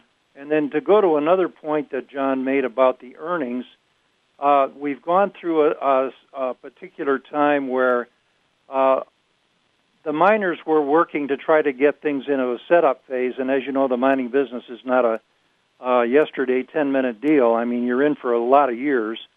And what's going to happen now with these higher prices in gold, they're going to leverage their earnings higher, I think, in this year and next year, simply because the cost of doing business is not going to increase that much. Would you agree with that, John? Yeah, no, I think that gets back to the concept of the real price of gold, and as long as the gold price maintains the trend line that you've talked about, I don't see that rate of increase in all the cost inputs to produce it. So there is a lot of leverage, positive leverage in profit margins for gold mining companies, and that's just not reflected in the valuation of the shares right now. So I think they're due for a big revaluation. We could see some nice times in 2010 for the gold mining sector and the share prices, is what? Yeah, I think gold will do well, but I think the underperformance of the gold mining shares, which has been a factor for a couple of years, 3 or 4 years now, I think that's going to change, and I think better relative returns will come from mining shares over the metal itself. John, what about the stock market in general? Do you see declines ahead for the Dow Jones? I'm asking that question partly because I know going back over the last 100 years or so, whenever we've had a true bottom in a bear market for equities in general, we've seen a 1-to-1 gold to Dow ratio approach. Now, I think we're now somewhere around 9-to-1. We were at 44-to-1. Do you pay any attention to that gold to Dow or equity to gold ratio? And if so, would you agree that we might look at that as some sort of an ultimate target? Well, yeah, absolutely. I think there's there's plenty of history to support that. It would be another sign, I think, that maybe the bull market, this phase of the bull market in gold, would have run its course when the Dow and gold trade for the same price. I have no idea what the crossover point would be. It could be, for all I know, it could be 15,000 or it could be 2,000. I think because the Fed is so bent on inflating its way out of this mess that it's more likely to be a much higher number than a much lower number. So if you look at returns in the S&P or the broad stock market and deflate them by the gold price, or in other words, use gold as the denominator, the returns have been terrible. And it's the money illusion at work. So let's pretend that the stock market could go to 14 or 15,000, but in constant dollar terms, it might only be 3 or 4,000. Mm-hmm. And I kind of think that's the world we're headed into. Yeah, very interesting. Well, I think now I've managed to sort of clandestinely get you to commit to the inflation-deflation argument, John. I know you didn't want to. But if I hear what you're saying, I think you're leaning a little on the inflation. Am I putting words in your mouth? I'm sorry if I have done that. No. Because I know that it's not an easy... We have a very interesting thing here. We've got several people we've had on this show who are absolute deflationists and several others who are absolute inflationists. And like you, I'm not quite so sure I know, but I appreciate your insights into all of these matters today, John. We are running out of time. Before we say goodbye to you, though, I do want you to tell us a little bit about how people can learn more about your fund, and what is your website, and maybe you can tell us what sort of minimum investments people need to come up with to buy shares in the Tocqueville. Okay, sure. The website to go to is Tocqueville.com, TOCQUEVILLE, and basically it should be pretty easy to navigate to find out how to buy shares in the fund. We're on a number of different platforms, including, in no particular order, Schwab and Fidelity and most of the big ones, so it should be fairly available. The minimum investment is $2,500, so we're certainly open to investors of all descriptions and welcome all interest. And again, I'm very happy to respond to any kind of questions your listeners have by email. Okay, that's fantastic. And did you? I wasn't quite listening. I was distracted here for a minute with something else. Did you say there's a different number for IRA for an IRA account? Or is it $2,500 minimum for? I think it's $2,500. You know, forgive me for not knowing the exact figure, but I believe that $2,500 is the minimum. Okay, well, folks, you heard the performance of John's fund, the Tocqueville Gold Fund, and I can tell you personally that Mrs. Taylor and I have been very, very pleased with it. We were able to get a lot of the resources we needed to put our son through college, and that's saying something these days with a relatively modest investment in the Tocqueville Fund. Of course, we bought in at the beginning, but if you believe John Hathaway, Bob Hoy, and a host of other people in this show, we've got a lot further to run in this bull market. It's not too late, I think, to buy some shares. Tocqueville Fund, if you're not interested in investing in individual shares, that's a great way to do it. John Hathaway has done a remarkable job with his fund over the years, and I don't know of any better place to go if you want a diversified portfolio of gold shares than the John Hathaway's Tocqueville Fund. Thanks again, John, for being with us. Folks, don't go away. Roger Wiegand is going to be with us for some more of his thoughts on how you can invest your money in 2010. We'll be right back with Roger Wiegand.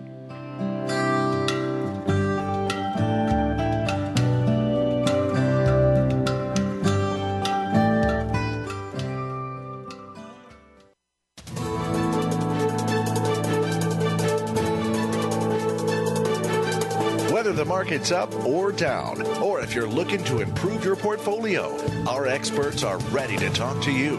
Call now toll free 866-472-5790. That's 866-472-5790.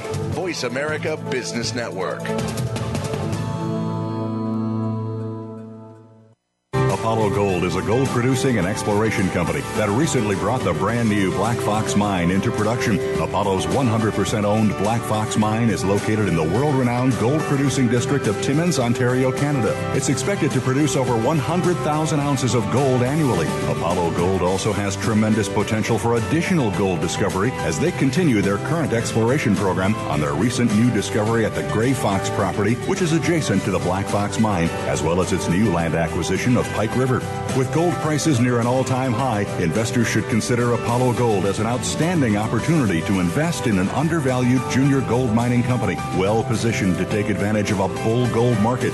Apollo Gold trades on the New York Stock Exchange under the ticker symbol AGT and on the Toronto Stock Exchange under the ticker symbol APG. Visit Apollo's website at www.apollogold.com. Apollo Gold, a golden opportunity for investment. I am Jay Taylor, your host for Turning Hard Times into Good Times. Gold has risen from $250 to well over $1,200 since 2002. That has greatly improved gold mining profit margins and profits for gold investors. But mining stocks are very risky, so you do need to know which stocks have the best chance of success. I believe Magellan Minerals, traded Toronto under the symbol MNM, is one such company. That's why it is a top pick of my newsletter, Jay Taylor's Gold, Energy, and Tech Stocks. Go to MagellanMinerals.com website to learn more. Want to know more about how you can turn financial losses from the most devastating stock market and economic decline since the 1930s into wealth and prosperity? A successful strategy for dealing with adversity requires a proper diagnosis of the problem so that effective remedies can be prescribed. By applying rarely taught Austrian economic theory to policies implemented by our policymakers, Jay Taylor has been able to nearly double the value of his model portfolio since 2000, while the stock market has lost nearly half its value in the worst bear market in decades. At miningstocks.com, Jay and his associates provide a framework for turning the pains of the current bear market and recession into investment gains. Jay is a frequent radio and TV guest and speaker at investment conferences where he shares his highly profitable Austrian economic insights at a time when most people are seeing their 401ks become 201ks or worse. He is available to share his rare profit-making insights via radio, TV, and public speaking engagements. To profit from Jay's insights, call 718-457-1426 or visit miningstocks.com to subscribe to his profitable newsletters. Voice America Business Network, the bottom line in business. Welcome to the human race. Some kind of love and ride. I'll be sliding down, I'll be gliding down. Try not to try too hard, it's just a lovely ride. You're listening to Turning Hard Times into Good Times with your host, Jay Taylor. If you have a question or comment about today's show, Jay would love to hear from you at 1-866-472-5790. That's 1-866-472-5790. You can also send an email to questionsfortaylor@gmail.com. That's questions, the number 4, Taylor@gmail.com. Sign up for Jay's newsletter, Jay Taylor's Gold, Energy, and Tech Stocks at www.miningstocks.com. Now, back to our program. Welcome back to Turning Hard Times into Good Times. I'm here with Roger Wiegand. Before we start chatting with Roger about his views on the markets at the moment, I just want to talk to you very, very briefly about a company that I went to visit, two of its projects this week, the Bachelor Lake Mine and the Berry Mine. The Berry Mine is in production for Metanor Resources. Metanor is a sponsor of this show. They are a company that I've liked quite a bit. As I say, they're in production. We're looking at, if they're able to carry out their plans, ramping up to about 1,200 tons per day. And for reasons that I'll be explaining to my subscribers this weekend, I could see this becoming, I think this company has the potential to become $1.50 to $1.75 stock with a current price of about 50 or 60 cents. Don't have time now to talk about it, but we will be talking about it. We'll be having Metanor on our show sometime to talk about their prospects in the future. As a sponsor of this show, they will have a chance to tell you about their company. It is one that I personally like. Another one that I personally like is going to be mentioned here in just a minute in the next segment. Gary Freeman of Pediment. Pediment Exploration will be talking to us, and Gary will tell you about his company. What we're trying to do on this show is not only provide some very interesting political, economic commentary, but also provide some concrete ways that you can make money and how you can protect yourself in what we think are going to be increasingly difficult times ahead, notwithstanding all the good news that's being promised, all the good stuff that's being promised to you every day by the mainstream media. I would really advise you not to buy too much of that. In any event, before we go further, I just want to get Roger on with me. Thanks, Roger, for being with us as we talk to John Hathaway. I want to ask you a little bit about what your thoughts are now as we head into this year. What are your thoughts now where we can make money in 2010? Jay, I think that what's coming in the next 3 to 4 months is going to be among the best time cycle that we've had probably for nearly 10 years. There's a lot of reasons for that. We've gone through a bad time in the general stock market. There's been a recovery. There's a tremendous amount of cash on the sidelines right now looking for a home. We've gone through a period in the Christmas time when I expected things to slow down, and then they're expected really a correction that didn't happen, so to speak. We're getting somewhat of a correction today, but I don't think it's going to be that strong, and after this correction is done, in our newsletter, we've got about 20 picks, many of which we've had before, and we're going to open up everything. We're looking for 23-24% average higher gold price for 2010. Some of the juniors we've got, we think, have an opportunity to go a lot further than that. In my newsletter, I've broken it out into a new format in that we're showing a first-tier choice of 3 seniors, a second-tier choice of 3 seniors, and then the balance is the junior share picks that we have had experience with, plus a handful of new ones. Now, in addition to that, we've got some ETFs and we got some special ideas for trading within the futures, which is basically my personal pet situation. I love the futures. I finished out last year. I came out at around up about 90%. This year we're already up more. We've got this little correction in hand, but we've got ways to control risk, and we're looking for a fantastic first half of 2010. Roger, tell our listeners how people can learn more about your service. Well, what they should do is they should go to our mutual website, webeatthestreet.com. They can find us at Trader Tracks, where they can get a trial, or if they want to go straight in and get a new subscription, they can call Claudio Bassi in New York at 718-457-1426 in the normal office hours. We've had numerous people inquiring about the trial recently because they read our information on Kitco. I do an essay for them every week. I do a quarterly Q&A on the Gold Letter. And, of course, we do radio for this show and for a few others. Yeah. And we speak at the conventions and shows, so we're very involved. Roger, we only have a couple of minutes, but I know one of the markets that you're really keeping a keen eye on this year is the bond market, the long Treasury market. What are your thoughts in 2 minutes on that one? Well, we shorted the bonds before using the TBTEF. We were early. It didn't work out. We got out of the trade on a recommendation, which I sent out.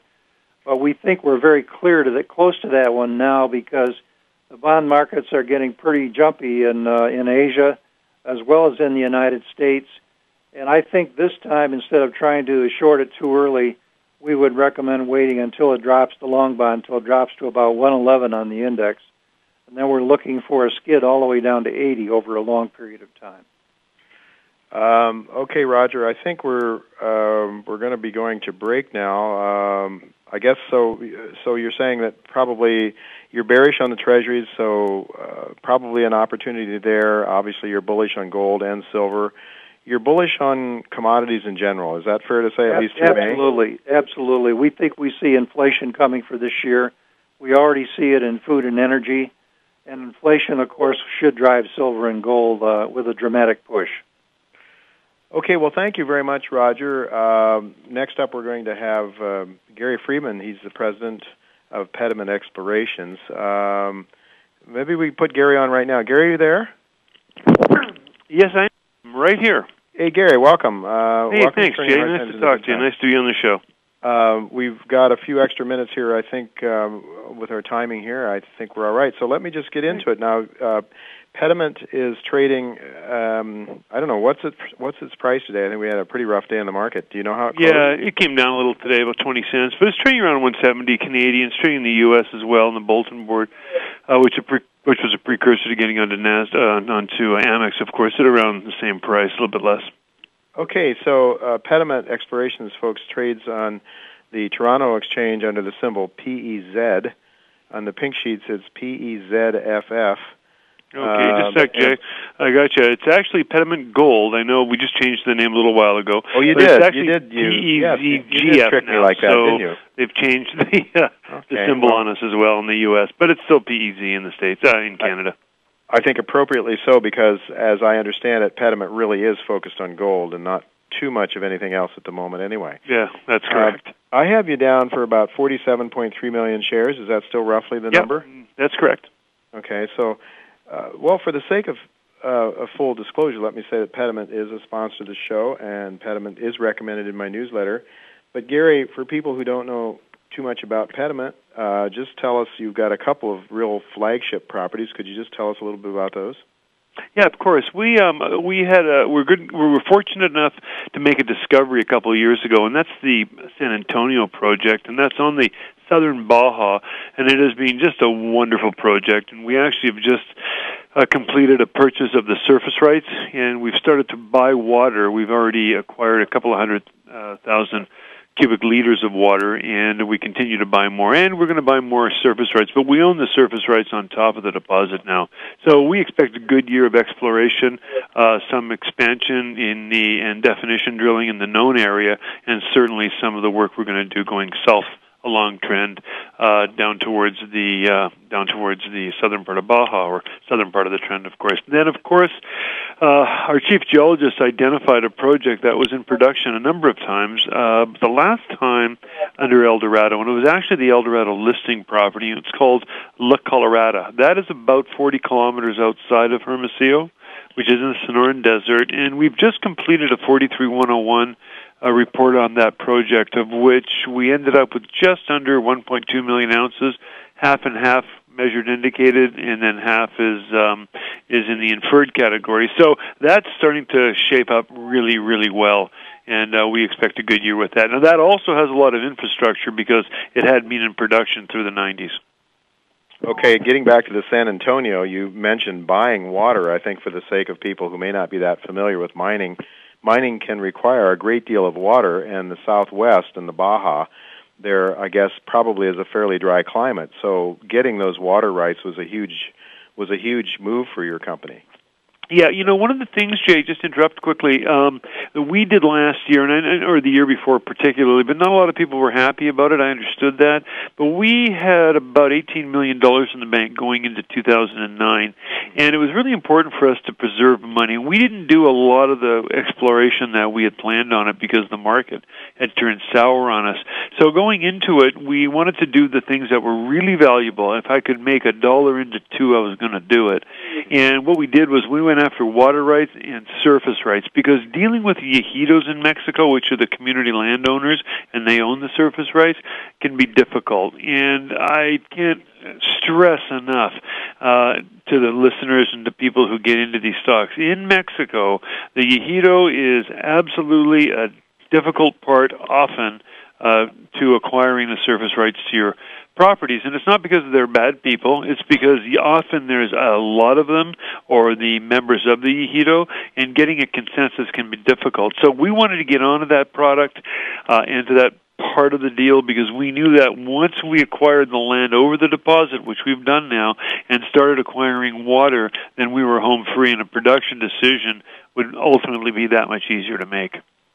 Speaking of production decisions, how far away do you think you might be? I know you're not necessarily the company that will produce, although I guess you probably don't want to rule that out either. But how advanced is the San Antonio? And then maybe you can talk about the La Colorado as well in that. Yeah, sure.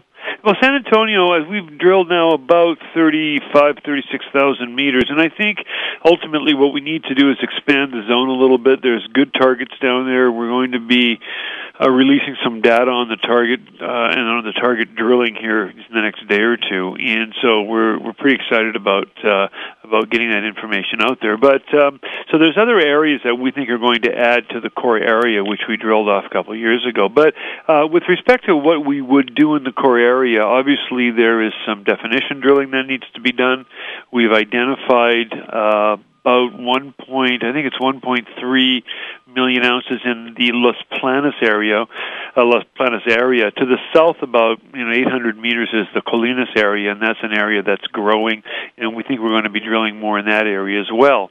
So that area needs some definition drilling and a little more expansion drilling, because we know that there are this intermediate zone, and there are some drill holes that we think will be prospective and will be successful in the area, just based on what we know about the geology.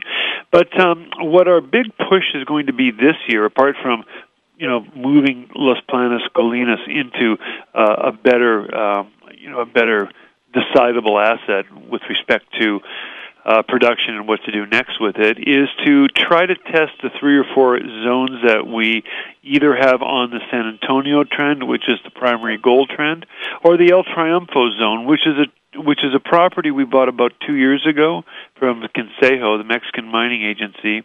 And this is a property, once again, that was in production a number of times in its life, and it was it was mined from a very high grade material, and so we are pretty confident that there's going to be a fair amount of kind of what they call the lower grade, very producible in today's gold environment type material left to be dealt with. So we're pretty excited to see that project moving towards a drilling project.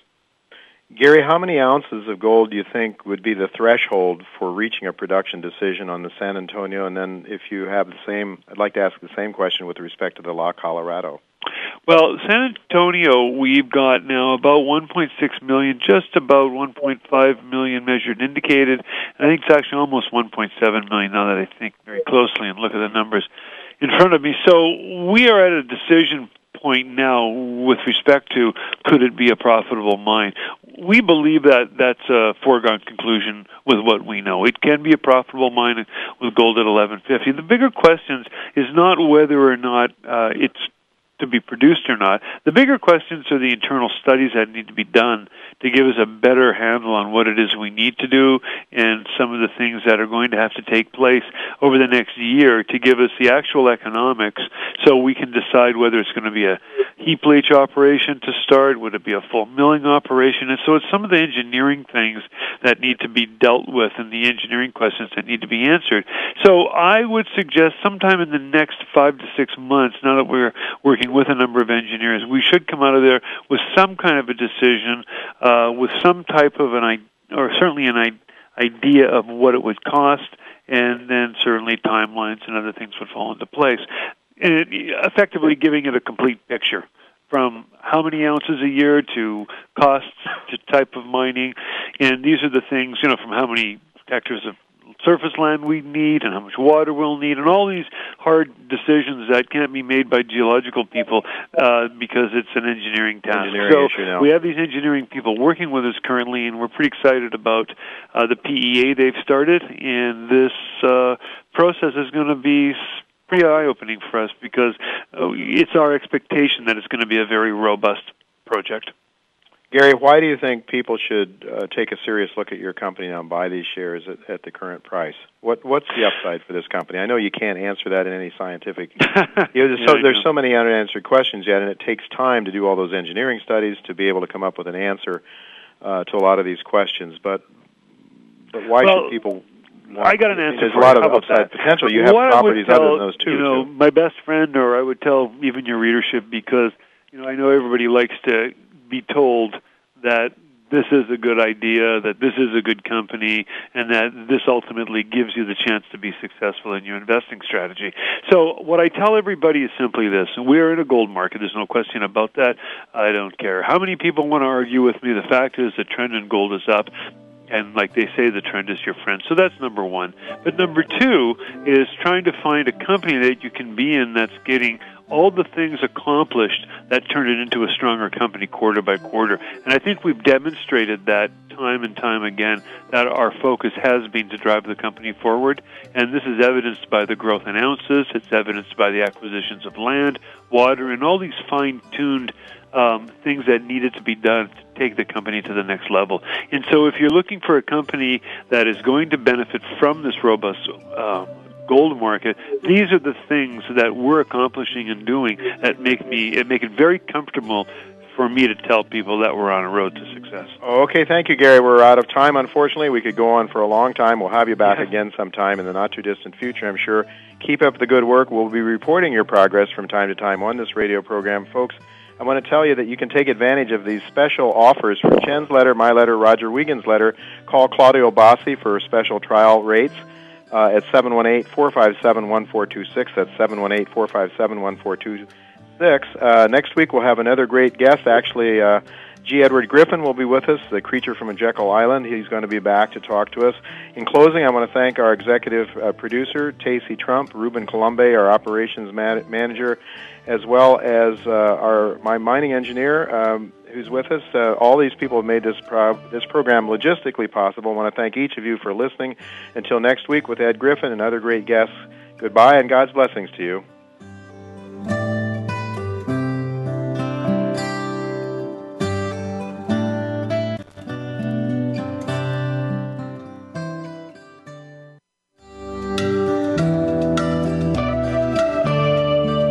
Thank you again for listening to Turning Hard Times into Good Times with Jay Taylor.